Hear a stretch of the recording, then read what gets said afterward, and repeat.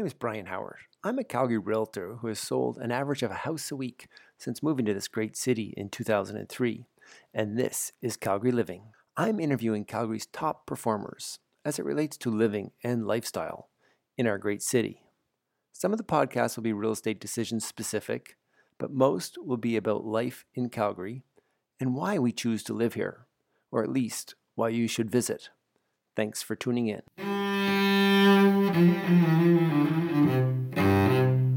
Well, folks, welcome to another edition of Living in Calgary. Today, I am excited to have Bill Kerr on.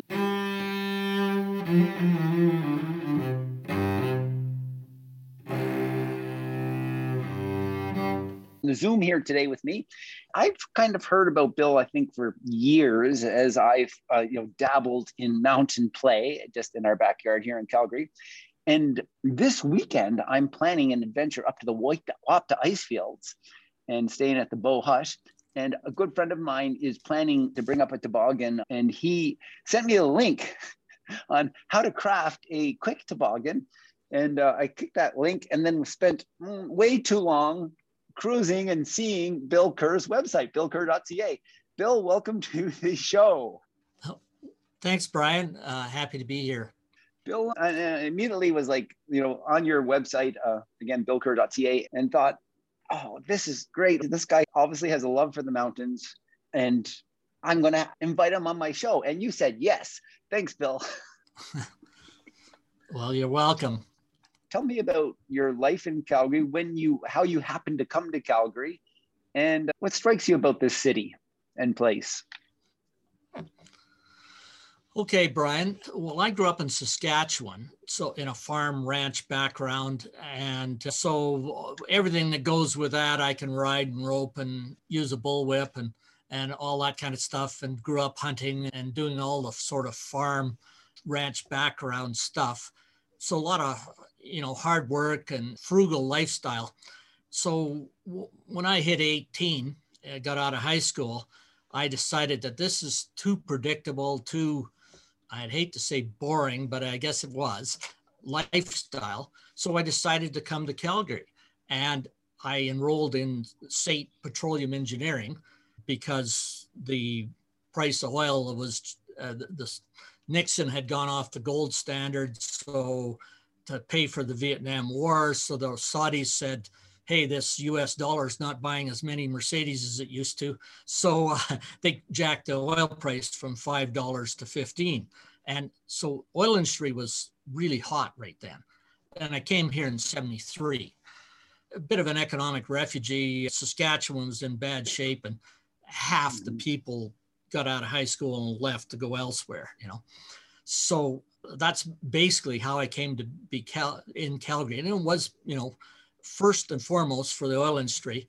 And secondly, the mountain lifestyle appealed to me as a boy from the prairies. It was just sort of, these mountains are fantastic. The outdoor atmosphere that was so close and so easy to get to. So I want to do I'm curious, I'm doing my own math in my head. You came in 73. Were you 20 years old? 18? 18, straight out of high school. Okay, so my math skills aren't that good. I'm trying to guess how old you are today. How old are you now? I'm 65, going on 66 in a month. I think you're probably 65 going on like 39, maybe, for a lot of folks. But that's great. Okay, cool. And so was it immediate that you started, from your website, you're very active in the mountains. Was it like, when did you start becoming active in the mountains? Was it in the 70s or 80s or? Well, at that point, one of my buddies in SAIT was his dad was a geologist. So we started out doing hikes out in the mountains and skiing, like downhill skiing. And then I went back to University of Wyoming to get a petroleum engineering degree. And so then I went down to Wyoming for a couple of years, and there was rock climbing 101 courses. You had to take a physical activity course every semester. So, taking rock climbing with the girls' swim team was an attractive idea. I was doing in the Vita Voo's I won't say high end, but, pretty good rock climbing at the time. And then there was lots of mountains around. And so we did a lot of skiing and outdoor stuff because I liked that. And then came back to Calgary I came to Edmonton in 78 and then back to Calgary in 79. So then I got involved with the Alpine Club and running around doing things. The Alpine Club was the gatekeeper of all the information on the mountains at the time. You'd have a little guidebook, little green guide, the Bibles, Rocky Mountains south or north, and it would say climb West Ridge, nothing else. And if you wanted more details, you had to go to the Alpine Club or somebody, or the Calgary Mountain Club or somebody. And in the Alpine Club was, guys like Alan Kane and whatever, who had first met in the hang gliding club in SAIT. We were both in the hang gliding club in the 75 era. He's a couple of years older than me, but whatever. And so, I'd go on trips with guys, like Alan Kane or Don Forrest. Do you know who Don Forrest is? He did he was one of the first to do all 54 highest peaks in Alberta, I believe. Yeah, the first, yeah. The first, and he had one or two. We have to talk about Alan Kane because some people won't know who he is. Who is Alan Kane? Kane's roots, right? Oh, yeah, for sure. So Alan went through, and as he climbed all these easier peaks and he scrambled them. So there's peaks you can do that involve low-level climbing without ropes. And so it's called scrambling. And he wrote the first scrambling book for the Rocky Mountain area. There's scrambling books for all over the world, but he was the first guy to write it up here. Oh, I didn't know that. And it basically was all the knowledge from the Alpine Club. And I can remember the arguments at the back of the meetings around the coffee machine. And you put all this information out there for all these people, you're going to kill everybody. And there was all these debates about how safe an idea this was to put out a guidebook. And, and then he's put in various, I think he's on third or fourth edition now.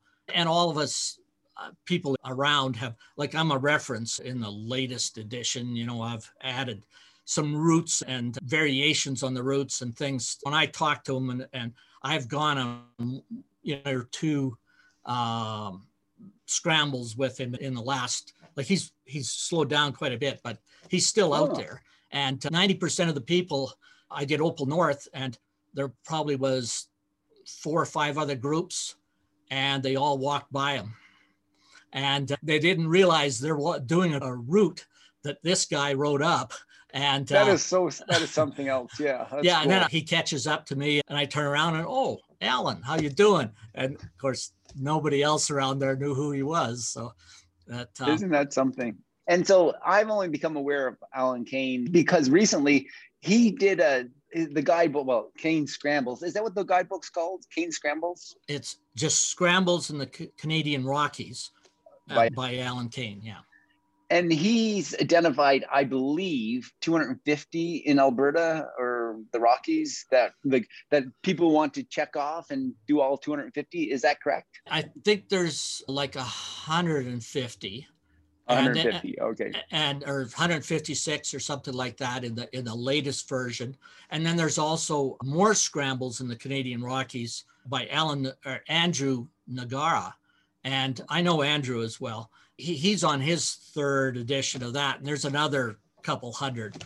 And of course, like there's 1,000 or more peaks that are under 11,000 in the Rockies that you could do. A lot of them are hikes or else, such choss piles that you don't want to do them. There's 156 in Kane's and another couple hundred in Andrews. These are just suggestions. Right. Just suggestions. Right. It's kind of interesting. Bill, there's so many ways that I can take this conversation and so many ways I want to. I think there'll probably have to be a part 2 or 3 as well. Kind of like being lifestyle in Calgary living. I want to go there a little bit and then I want to come back into the mountains. But what's keeping you in Calgary? I understand you're kind of moving out of your house. And I had that suspicion because for some reason I Googled you after finding about your toboggan idea, found you on Facebook and saw you had like your treadmill was for sale and a few other big items in Facebook Marketplace. And then later on, you told me that you're getting your house ready for sale. What is it about Calgary? I'm interested a little bit about your real estate journey. What's happening right now? You're obviously making a move. Yes, being 65 and being retired now.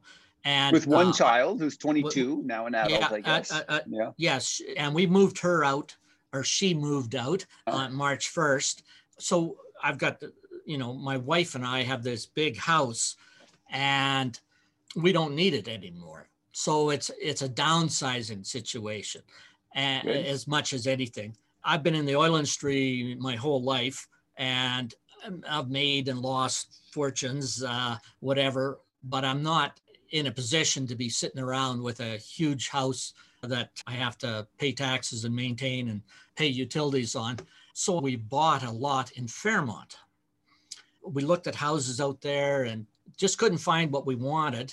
So we bought a 100 by 150 treed flat lot with a view, or a bit of a view, near Fairmont, and think we'll build a small something there. And oh, nice. Yeah, not that we don't like Calgary, but Calgary is expensive for retired people. And I've pretty much done everything around here, within 3 hours drive. I'm down, so it's, you can go to Fairmont, still be 3 hours from here. So we can look after aged parents and our daughter, it's not that far away. Still have great access to ski hills and a whole new valley full of mountains and lots of other opportunities to do things outdoors wise and live modestly. So that's interesting. Good for you. And interesting to hear that and your perspective and stuff. I assume that you're in the Northwest somewhere closer to the mountains, or in the where? About 2002, we moved over on the west side. We're near the West Side Rec Center. And okay, right. So really easy access out through Springbank. So either to Bragg Creek or out onto Highway 1. Right. And 45 minutes from Nakiska or whatever. And we live up on the west side because it has a good mountain access and was good access to downtown and better quality of air and whatever, like anywhere on the west side, northwest or southwest or whatever, we have a little better quality air. And true. There's good bike paths and walking paths and everything around here. It's just a nice place to live. And you've been there since 2002. So you've been kind of avoiding the booms of 06, 07 and the bust and the rebooms of 2013, 14. Yeah. We were renting. I guess the two biggest real estate decisions I've made so far in my life, prior to this one that I'm making right now, is in 79, when I came back to Calgary, everything was super, super hot. And you could borrow fixed interest rates at 6-7%, and houses were going up at 10 or 15% per year. It was a license to print money. And that's where, all the guys who are 10 years older than me bought houses for $35,000 that they sold for $250, in 10 years. But right in 79, Ronald Reagan was running. And one of the things he promised was he was going to float interest rates. And so some bells went off in my head somewhere from I've taken a lot of advanced economics and whatever. So I decided, this is going to change the world. And sure enough, he got in and floated the interest rates, and wow, they went to 20%, and all my friends were underwater in their houses. And I didn't anticipate it would, like I'm not precedent or, I can't predict the future, because I didn't realize it would curl up the world economy and reduce the demand for oil and crash oil as well. But I just knew I shouldn't borrow money to buy a house. So I got one thing right. And so I rented, and I was glad I did, and moved down to Dallas for a few years, and then came back, still rented. And then somewhere in 98, I started my own oil company. And a little oil company, and kind of built it up. and was doing well enough that I decided, oh, I'm going to buy a lot and build a house. And because we had this historic period of underinvestment in oil and gas, Right. and oil hit a low in 98. And I bought a bunch of oil properties at near the low, and it was doing real well. So I decided, well, time to get into real estate again, or I guess in essence for the first time. Wow. Yeah. And so I bought this lot and built the house I'm currently in. And we've been in here 19 years. Wow, that is interesting. I guess I'm a refugee from the East Coast since 2003. And this kind of story that you're sharing with me, like in that one house, sort of as a Calgarian who's, your age, that's not a very common story. But your timing is interesting in that you bought it or you built it and moved in 2002. And since that time, I mean, there's been ups and downs and everything. It's an interesting story and unusual. Yeah, it is unusual. And I've never been one to be afraid of being different. A lot of people like to be part of the herd, and there's comfort in that. But I've always found myself to be willing to step away from the crowd, because I think differently than most people. From early age, let's say grade 2 or 3, somewhere in there, 4, we had a class and the teacher asked on an exam, what is interest? And everybody put down, interest is what you pay when you borrow money. And I put down, interest is what you get when you put money in a bank or when you lend out money. And it was just sort of, whoa, in essence, it's a whole different mindset. It is, yeah. So when, in 79 there, 80, when I decided not to buy a house, all my friends just about lynched me. They couldn't believe that anybody was doing this, and told me I'd never, ever be able to afford a house, and I was the stupidest person on earth. And people would get mad at me and almost hit me. And I couldn't go out and drink in the bars and discuss that kind of stuff because people would lynch you.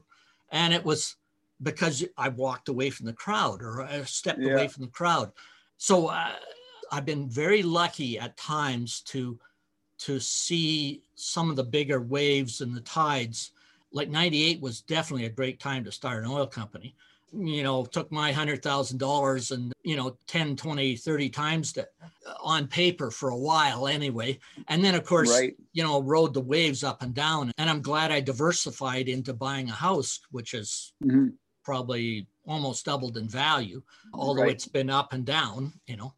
It did better in the end. I wasn't really sure I wanted to do that, to put money into real estate, but I'm glad I did. Right. It worked out. So far. It's still not sold. It's still, yes, it's still not sold, but hopefully soon. I say that because when I first moved to Calgary, like 2003, I started investing immediately. 2003, 4, 5, 6. Good. And then I started investing heavily 2006 and 7, and at the very peak of the market. And leveraged everything. And then in 2009, I suffered.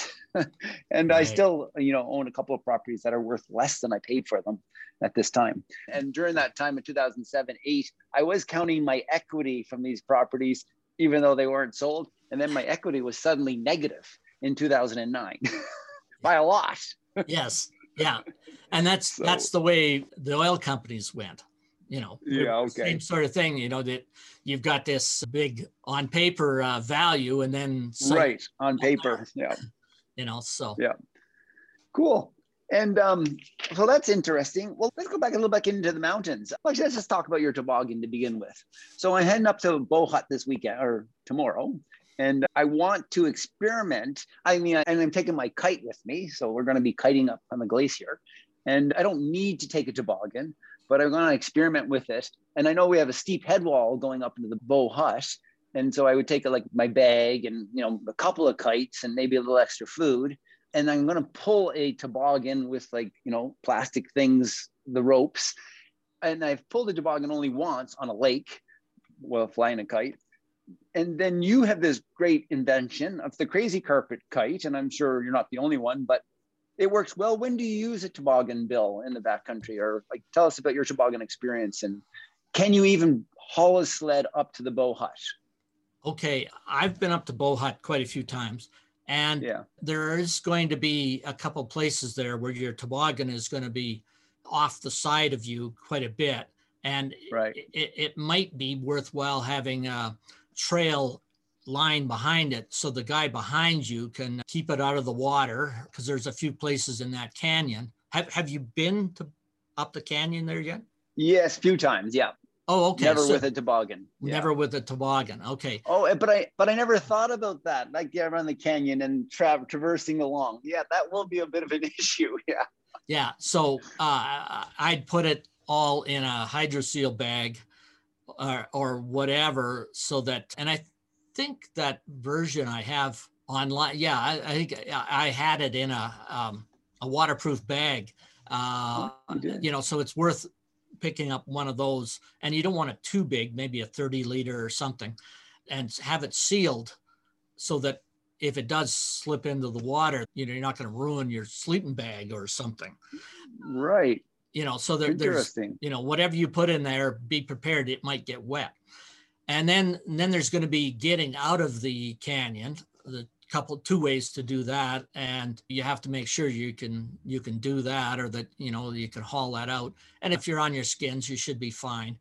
And then the head wall, it's not that long. So you just have the toboggan, hanging below you. And as you go up, as long as it's not too icy, you should be fine. Mm-hmm. Do you have Mm-hmm. ski crampons? If you, In fact, I'm getting a set today. I have never used them. Oh, okay. They may be a good idea if it's a little bit icy, because that bag is going to want to pull you off, So, yeah. And so when do you tend to like in your outdoor adventure stuff, like when do you tend to use a toboggan and why? Well, the most important time is if you're going into like the Columbia ice fields or somewhere where you're tenting. Mm-hmm. And then you have a lot of extra gear. And if you're going in for 3 or 4 days, you got fuel and food and the tent and heavier sleeping bag, everything set up for sleeping -20, or lower. So that's kind of you haul it up there, and then you use up the fuel and the food, and then you just roll up the carpet and put it on your outside of your pack and ski down. Is like the carpet the bomb? Is it like what you recommend? Well, I wouldn't recommend a hard sled for anything with slope. Okay. I wouldn't take a hard sled into Bow Hut. The only reason I'm doing it primarily is to experiment, but maybe this is enough. I don't need to do that. Yeah. Well, if you don't need to do a sled, don't do it. It can be helpful, but it's something you use if you really need to. My purpose in doing it is to do expeditions like on the Columbia ice fields, and we've done that too, and I've carried everything. But that's kind of, it's just like I want to try. That's all. Yeah. So I'm not going to do it now. So thank you for sharing all that. And my friend has copied your crazy carpet idea, and he plans to do it. Now, what I understand is the way he's setting it up is like if there's something really steep or through that canyon where there's that water, he just plans to then put it on his backpack because he'll have his straps accessible with that's how it works, right? Yeah. If it's a real short slope, you can just have it bouncing along below you. But if, something like the head wall, if you can flip it up on your back, on top of your pack or whatever, and just deal with it for that 15 minutes to get up the head wall, that's an even better way of doing it. Cool. Bill, what do you enjoy most in the mountains these days? I see that you climb, you backcountry ski, you resort ski. You've done a lot of blanket glacier trips, which I assume are like Hellion and tour for a few days. What is it that you love most about the mountains these days? Well, I really like alpine climbing, scrambling, and I backcountry skiing as such. And backcountry skiing for me breaks down into 2 aspects. One is the bagging peaks, like skiing up the Wapta and going up Gordon or St. Nicholas and all those sort of things. And the other aspect is going into somewhere like Rogers Pass or Blanket Glacier or any of the huts And then, like Blanket gets 25 to 40 feet. So you can do a few peaks there, and we've done them, but generally you're in there to yo-yo ski. And, and you take your widest skis you can, and you do just some fantastic glade or tree skiing or up on the glaciers. I really enjoy that.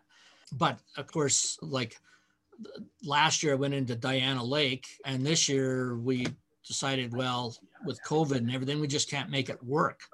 So we decided to leave that off, So. Neat.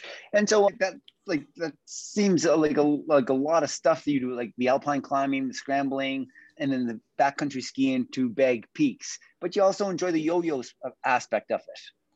Yes. A lot of people who get into like chasing the cane peaks or the 11,000ers or whatever are focused on lists, and they're very competitive, list orientated people.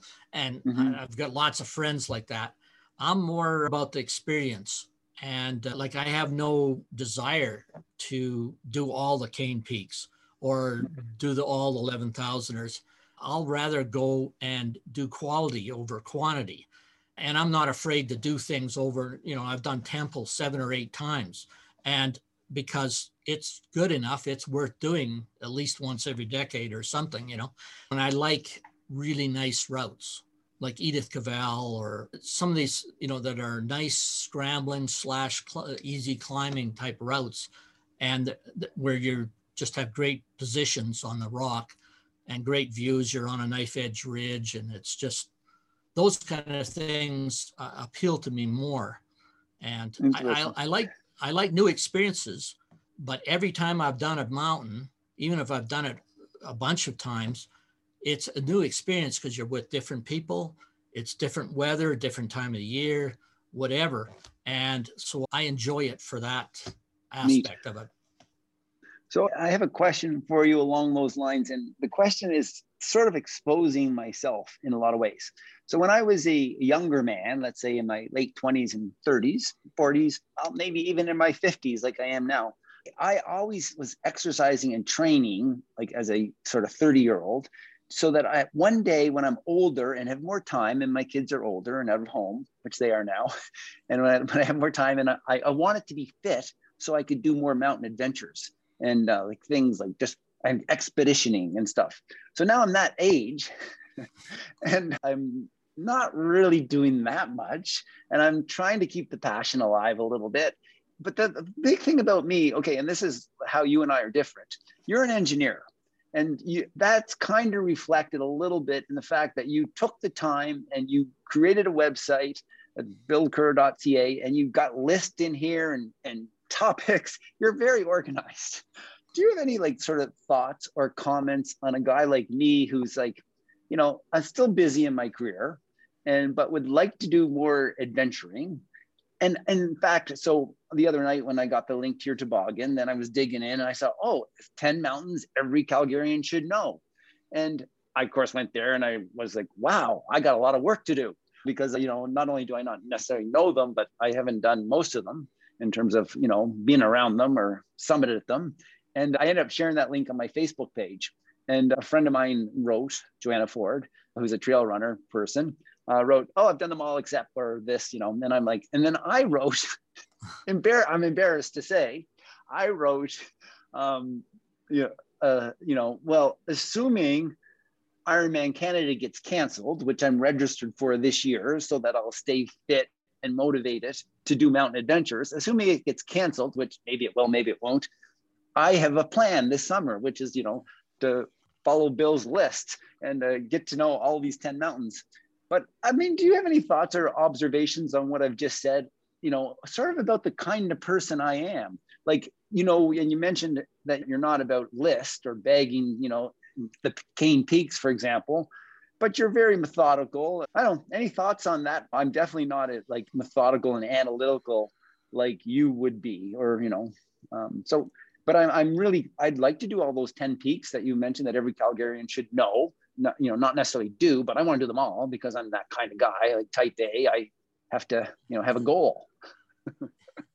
Well, we all need goals in life. And Yeah. I think we all need challenges. We need to Mhm. have a challenge, something out in front of us. It gives us purpose. I think mountains are a great challenge, and it's a hell of a lot better than trying to shave 2, 3 strokes off your golf Swim. score, Yeah. or Yeah. swim a little bit faster or do whatever, which is nothing wrong with those things, or to run faster or whatever. But the mountains have much more diversity and depth to it, Mhm. because there's so many levels and aspects of all this, that the complexity of doing these things, some of these things are snow climbs, some of them can be done, various, like Victoria behind is much more complicated than anything else on that list. And that's not even getting into the 11,000ers. But Devil's Head is not an easy one by any stretch of the imagination. And yet people go in and underestimate some of these things.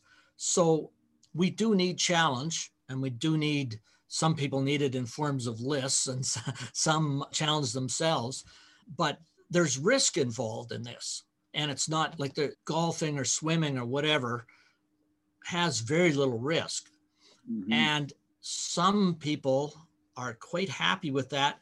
And some of us want a little more adventure, or like our challenge with a little more spice in it. And that's what, when you're going out to the mountains, you're adding spice, you're adding Mhm. danger. People get killed doing this, Yeah. and pounded up or whatever. All you have to prepare and think that through, and enjoy the little bit of adrenaline thrill, but don't drink too deeply and don't get too close to the edge. Mhm. So Right. that's the advice: is, take it in steps, small bites, go with experienced people, read it up, prepare yourself, and don't take it too lightly. Because I Mhm. do see a lot of the trail runners out, and they see Joanna go out and pound over 7 summits in 3 hours, and they say, wow, I can do that too. And people get in trouble because they get up on things and then they freeze because, Mhm. ooh, this is too much exposure, or it's a slab with some dust on it and it's not secure, and Mhm. whatever all. So you need to know where your limits, or need to find out where your limits are without hurting yourself. Right. I've sort of noticed a change recently in terms of the people that are accessing the mountains and the outdoors in our backyard here in Calgary. Like when you think about your peer group who are 10 and 20 years older than you, that you've known over the last, 50 years, or I guess 40 years or so, and the generation that's 20 years younger than you, are you noticing a difference in what's happening in the mountains, and that's particularly even worth talking about? Do you notice anything different? Yes, the younger people seem to be going to the mountains more than they ever have. And people Mm-hmm. come from all over Canada and the US and whatever, or Europe, to recreate the mountains here. And I find these people, they get on social media and they do almost no background checks or Googling, doing any searches of what's there and why you should do it and how to do it and how to do it safely. And they pull up an all trails, which we nickname all fails type, which may or may not, like if there's a dotted line on your phone on a map, and that may be where somebody wanted to go, that may be where somebody went, doesn't mean it's there's a huge difference between a track, a trail, and a route. And you got to understand these things. And somebody may have flown a drone over it, so that you might not even be able to do it, or they did it on snowshoes, and there's 10 feet of alders there, and you can't do it in the summer. So you don't know what that Oh, track is. that track, And that track. so there's, yeah, because it's just a track that somebody went there at some Mm, time, and you don't know what conditions or what he was on, or he did it on a bike or a canoe. You mm, don't know. And so there might be a river crossing, whatever. So I would really strongly suggest to any of the younger people that might be listening to this, or anytime I'm around talking to people, is that you do have to do some research, and don't blindly follow some track on All Trails or Gaia or whatever, And just because somebody else has done it doesn't mean you can do it. You don't know what she's capable of or what I'm capable of, what I've done, and what I'm comfortable with, and they may not be. I think the introductory chapters of Alan Kane's Scrambles book, and Nugara also has a little introductory. It's worth reading that over and really thinking about that before you, hey, I see on Facebook hike page that somebody went and did this and wow, let's go do it this weekend. I love spontaneity, but you got to take it in moderation. You got to approach things with some research. Right. You have a section on your website, Scrambles in the Digital Era, which I thought might be an introduction to some of the app set, but I don't think it is that. And I've only looked at it briefly.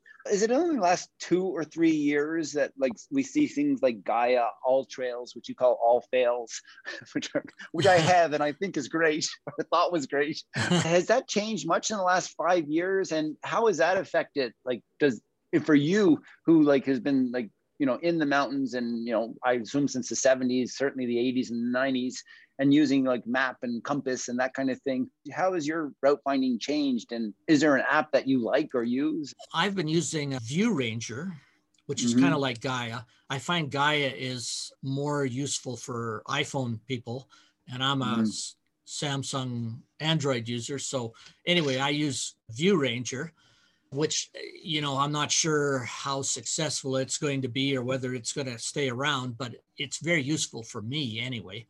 And I've got a real good Garmin, both a watch and a very good Garmin GPS. So I've been using that kind of stuff for a long time. These things are useful. And I do check All Trails and I do check Gaia and whatever else is out there, because it's worth doing that. And it's nice to know you're on track, more or less, or at least, get you in the right place, certainly to start and any critical turns. But we were a lot less successful back in the 70s and 80s. It was not unusual to go do something 3 times to get it. Right. And now everybody goes on, gets the track, and they've got the hours and the timing and the turns and everything, and they can do it like a military strike. You got it all planned out. This is where I should be 2 hours and 20 minutes into it. I should be at this turn and do this, and so many elevation gain and insert everything in it. And it gets planned out so precisely that, and with all the great weather apps, windy.com, snow forecast, mountain forecast, Spot, WX, things like that. You go through, you can blend the forecasts from 3 or 4 of those things with freezing levels and everything. And you can plan out snow climbs and stuff. You got to hit it between 3 in the morning and 9 o'clock or something. And you got to be coming down by noon and you can do stuff. So with military precision that in the past would have gone out there and, we're 2 hours late. We got to turn around and go home because the conditions aren't right. Or, here comes the thunderstorms that we didn't know about. That kind of stuff, and then back then we were all working hard. So maybe you got one day on the weekend, and that one day isn't nowadays you just, swap it out and go out on Wednesday. And make it happen. Because the high pressure system's in and it's sunny. Right. So just making it a lot easier having all this stuff. Like in the last 10 years, it's easier to plan the route, to know where you're going, to know the elevation and all the trip reports, all the pictures, and everything. And some of the more complex things that are like some of the hardest scrambles in Kane's are things like Mount Smuts. So I rode up Mount Smuts. I talked to Alan and I got pictures from a bunch of different people because we were having a lot of online arguments about Mount Smuts. So I wrote it up and I put it on my website, but mainly I put it up on Summit Post. And Summit Post is a world climbing resource. It's a wiki for world climbing.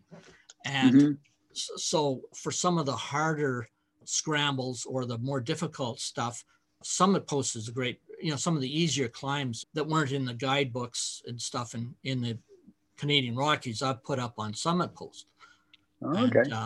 And, that's, something else, if you ever have time to, and it's good to have all this information stored somewhere so that it isn't forgotten or lost. Right. And everybody shouldn't have to recreate it every right over so and does over. When you think now with all the tools that are available, does it make it easier and more enjoyable for you, Bill, to plan it like, I don't know, it's something in 3 weeks or in a month? Yeah, it makes it easier. It's not any less enjoyable for you, is it? No, if I really worried about it, I don't have to look at it. But I like to study and analyze. I'm an intensely curious person. So right. I like to go through and study everything before I do it. And as I've got older here, I find more information, more certainty before I go do things is a good thing for me. Right. I don't need the unknown challenge as much as when I was younger. Now, I know you've been very involved with the Alpine Club of Canada. You mentioned it like sort of that was the place in the 70s to get any information. Who are you going to the mountains with these days? Are you a part of a club, or is it just you and your friends? Are you leading any groups? I have led Alpine Club trips, but in the last 10 years, I have a group of people that I go with. And some people are more skiers, and some people are more climbers, and some people are more scramblers.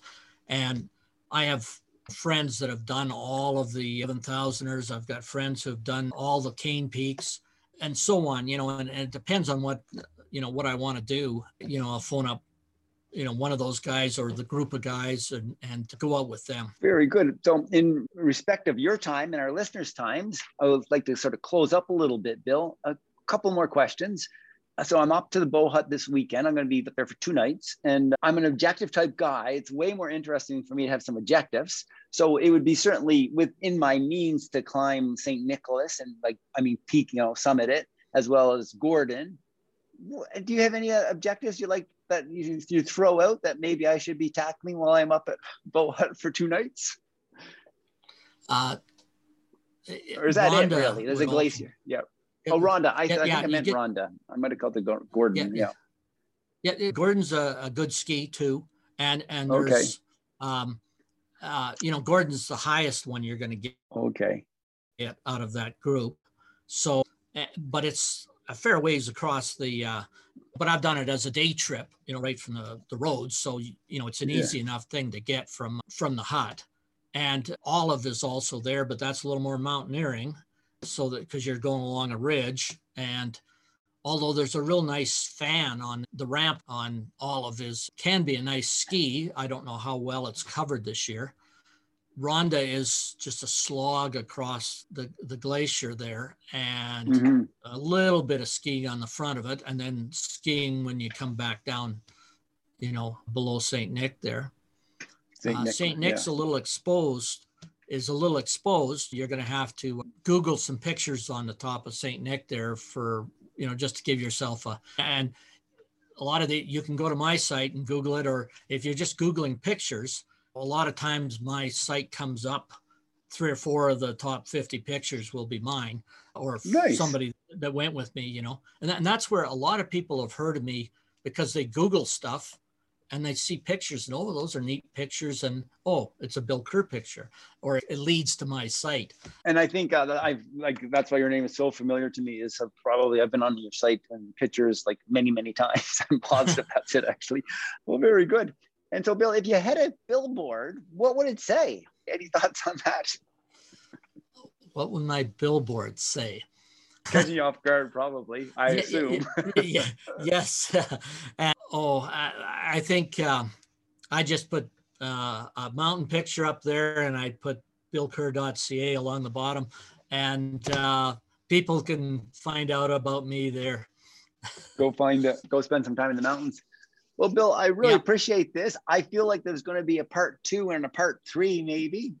I wish you all the best in your move. I just want to really Thank you. And the best way for people to reach out to you, billkerr.ca is obviously one way. Are you on Instagram as well? Yes, it's Bill Kerr 3 on Instagram. And then, of course, I'm Good. on a lot of the Facebook Excellent. We'll put outdoor pages, Okay. Like there's very good. We'll the put Backcountry YYC and Scrambles in the Canadian Rockies Facebook page. There's 3 or 4 of them. So, Well, very good. Well, we'll put links in the show notes. And Bill, thanks very much for taking the time today. Have a great. Thank you.